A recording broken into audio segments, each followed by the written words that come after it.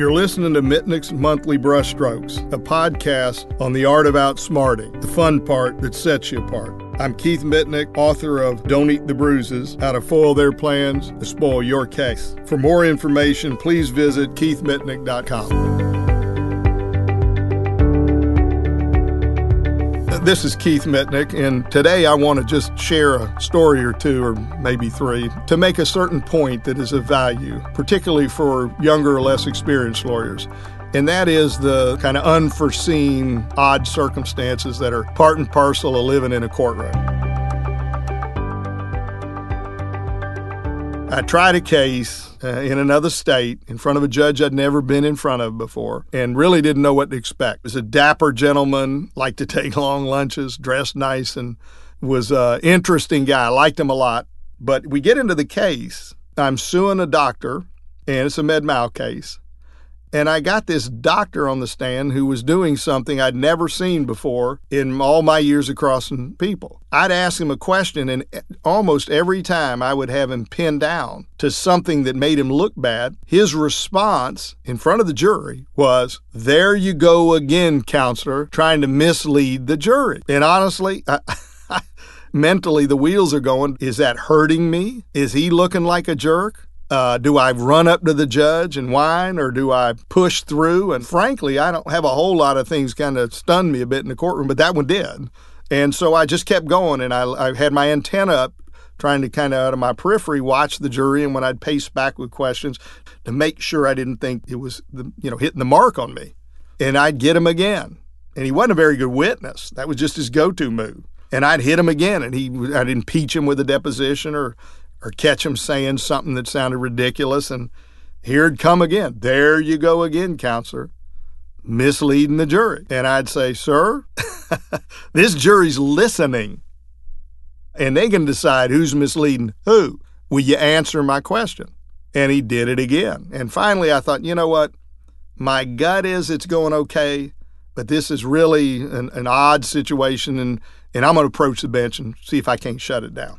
Because I didn't know the judge and I didn't know how far I could go in self-help department. And I didn't want to get scolded by the judge in front of this jury, who you could tell the judge was very popular with the jurors. So I said, "Can we approach?" And the judge says, "Yes, sir, come on up." And I approached, I said, "Your Honor, this guy keeps telling me, 'There you go again, misleading the jury.' Can you instruct him to cut it out?" And the judge says, "Well, Mr. Mitnick, you're from Orlando. You got an NBA team down there, the Magic, don't you?" I said, "Yes, sir." He says, "Well, let me ask you this. You know, some referees get their whistle out and they blow their whistle and call a foul on every little ticky-tack foul. In others, they leave their whistle pretty much hanging and they let the players play it out unless something, really gets out of hand. I'll tell you what, I will call the game any way you want, but if I'm going to call him on him, I'm going to call him on you. How do you want me to call the game?" And I said, "Put your whistle in your pocket." And I stepped back out with this guy, and within 2 minutes, I get a "there you go again," and I started up back. I said, "Sir, that's a worn-out story. This jury's about tired of you doing it. They know I'm asking you hard questions that you don't have an answer to, and you won't give a straight answer. And instead, you want to accuse me of misleading. You think they aren't smart enough to figure out what's going on? Keep saying that you're hurting yourself." And I went on a little bit, and we kept going back and forth like this until finally I had him dead to rights on an impeachment, as good an impeachment I ever had in my career on a major point. And he said this. As soon as he said it, I knew I had him.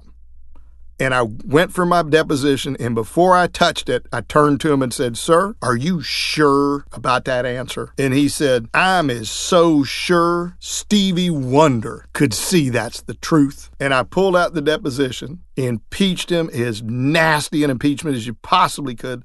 The jurors' eyes got big. I knew at that moment it was going my way. I said, "Sir, you weren't just telling the truth, and you just got caught red-handed. All this nonsense about misleading the jury. Here it comes again. There you go again." I said, "You caught red-handed." And I went over on the little flip chart and I wrote STEV and stop. And then I wrote wonder. And I said, "Hey, how do you spell Stevie? Is it a Y or an IE?" and he's still yammering. I said, hey, how do you spell it, I or Y-E? At that point, our old judge takes his gavel and goes, boom. He said, all right, now the whistle's out. Time for lunch. And he went for one of his 2-hour lunches.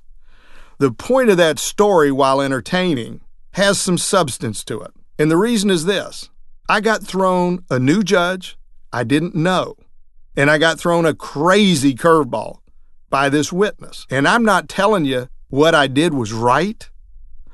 What the point of it is you have to understand, particularly the younger lawyers with less experience, crazy things are going to happen. You're not going to have all the answers, but have the confidence and the conviction to go with your gut and your instinct. And I knew this judge, had I said, I want you to call every ticky-tacky foul, he would have been disappointed in me because he wanted to see a big show. And he would have been rough on me the rest of the trial, I suspected, and it would work to my disadvantage. And I read in his eyes, whether it was the right call or not for the jury, this judge wanted me to run with it. And my gut went along with it. This jury wanted to see some entertainment, and it had already gotten ugly. So let's go on and have an all-out Donnybrook. And we had a happy ending. So the point of the story being that these type situations are going to come at you. Use your best instincts, feel the pulse, feel the judge and the jury, and make those best decisions. Now, I'm going to give you another judge story, a couple others, and then I'm going to be done with it.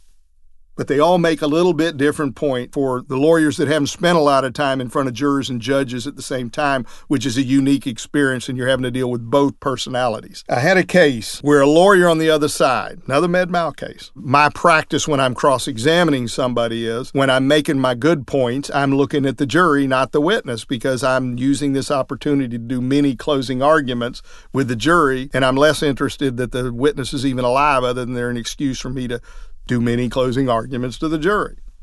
I had his defendant on the stand who was a lousy witness, and he was taking a beating, and this lawyer knew it, so he was trying to break my rhythm up. And he objected, and he said, Your Honor, Mr. Mitnick's looking at the jury, not at the witness, and I object. To which I said, of course, you got to be kidding me, Judge. Where is some rule or procedure that I have to look at the witness? Now, let me pause a minute.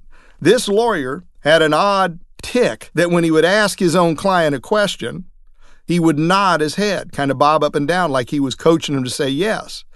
I don't really think he was, because he'd bob even when he wanted him to say no. It was more of a tick. But it looked like he was trying to give him the answer by nodding yes. And I noticed early in the trial and didn't care. So when this heated moment came up, they didn't have one of those white noise things to cancel it out, and the jury was close to the judge, and this old judge, who was a good judge, said, let's go out in the hall. I leave the room, leave the jury there in the bailiff, and we go in the hall. And the judge, to my shock and amazement, says, Mr. Mitnick, I agree. Quit looking at the jury. I said, Judge, you got to be kidding. I can't look at the jury? He goes, no, I want you to look at the witness. I said, all right. I said, while we're out here, though, Mr. So-and-so is bobbing, suggesting the answers to the jury. And I knew this guy couldn't do it without bobbing. It was just a tick. I said, he's bobbing. He's suggesting the answer. And the other lawyer says, I am not bobbing. And the judge says, oh, yes, you are. You're a bobber. And so I said, fine. I won't look at the jury. He quits bobbing. Judge says, that's what we're doing. So we go back in. I finish. Now it's his turn to ask them redirect. And I position myself back because he's got a flip chart up where I'm back behind the jury, but I'm in the direct line of sight of this lawyer, and the judge is to my right. And he starts asking questions, and there goes the bobbing. And every time he'd bob, I'd put my finger up. Jury couldn't see it, and I'd look over at the judge, and the judge would look at the lawyer. The guy was so out of sorts because he couldn't quit bobbing his head. He quit asking questions and sat down. Now, the point of that story is, once again, when you get this stuff thrown at you by a judge who is making a ruling that, frankly, I totally disagree with, rather than get frustrated, don't blink, think. And the thinking in that case was good for the goose, good for the gander, and it ended up working to my advantage, not the other lawyers, because here's the end of the story. After that, this guy was so tongue-tied by not being able to bob his head, he approached the bench and said, Judge, I withdraw my objection to Mr. Mitnick looking at the jury so long as he withdraws mine to bobbing. That's simply being aware of the circumstances and going with the flow of the judge and seeing opportunities as opposed to seeing dead ends. The last story involved an old judge who was a retired judge. And this has to do with dealing with a mean judge. And he was a retired judge they brought back in. And he's finally been put out to pasture. They don't let him do it anymore. I got him near the tail end of it. And I walk in, and all of a sudden, the good judge we had in this rural town where we're trying this case and I'm suing a city over, it's a commercial contingency fee case. And I was suing the city who had sold someone some property and not told them there was all this gumbo clay down below, and it cost millions of dollars to fix it. And I walk in and my good judge isn't there. And here's this old man sitting there. And he seemed nice enough. And we had a couple little chat. And then we go to walk into the courtroom because they're about to bring the jury in. And I leaned over to the bailiff as we walked out, who was friendly with me. And I said, how's this guy? He rolls his eyes and said, Twilight Zone. I said, what do you mean? He goes, laughs, says, wait and see. So we sit down, bring the jurors in, and we'd all agreed that if somebody on that panel was a taxpayer in this particular city, they couldn't sit on the jury. And so the judge's job was he was supposed to ask all the jurors who lived in that city, paid taxes in the city, then we're going to remove them. First thing off the bat, judge, ask all of the jurors, how many of you live in the city of X? Either like 25 hands go up. He then just moves on and doesn't get any of the hands, didn't ask any follow-up questions. And the deputy the bailiff looks over at me, and I look at him, and he goes, Your Honor, you got hands. And he keeps talking. It turns out the guy can't hear. He keeps talking. And finally, the deputy gets his attention. And the judge, what? Don't interrupt me ever. And the deputy says, well, Judge, you got hands, and you didn't get their names or ask. Oh. So then he goes back and gets all their names. Then he moves on again. The deputy looks at me like, I don't know what to do. He hadn't removed them. So I get yelled at this time. Mean as he can be. So then we move on. Now we've got a witness up who is being not evasive at all, but he's a defense witness for the town. And I'm worried because this judge is yelling at him every question. You stop being evasive. So anyhow, there's this witness up who's the city manager, and he's a nice guy, and he's actually answering my questions, and he's giving me good answers. But the one thing he's not being is evasive. And this crazy old judge up there starts berating him and yelling at him in front of the jury. Stop being evasive. Answer his question. And the guy look at me like, what do I do? And I mean, he's the enemy main witness, and I'm feeling sorry for him. So I'd ask another question or two, and I'd say, and tell me what happened on that date. And he'd say, well, I would agree so-and-so. And I've about had it with you not answer his questions. Stop being evasive, or I'm going to make you sit down. To the point, I was so worried the jury was watching this same debacle and feeling sorry for him that it would work against me. I had another 30 minutes of questions, and I sat down. I just thought, I can't keep having this poor guy getting screamed at when he's not doing anything wrong. And he's looking at me like a deer in headlights, like, what am I doing? And he wasn't doing anything wrong. So next witness up is their expert engineer. Now, this guy, as soon as I start cross-examining, is extraordinarily evasive. He wouldn't answer if I said your name, I'd get an argument about how we were wrong in our case. And I'm smiling inside saying, I'm not even going to object. The judge is going to scream at this guy terribly, and I'm going to let him take a beat. No objection. Ask another question. Get a big lecture, evasive. No objection. No, the judge stays out of it. Nothing. After about 5 or 6 of these, I think, damn, I wonder if the judge has fallen asleep because he was old and he'd sleep. So I decide I'm going to wake him up and ask him. I said, Your Honor, with great pride and dignity and assuredness in my voice, because I knew the wrath of hell was coming down on this guy. I said, Your Honor, would you mind instructing Mr. So-and-so to answer my questions and quit being evasive? To which the old geezer goes, Mr. Mitnick, he's got a right to answer those questions, and don't you dare interrupt him. And to which I thought, okay.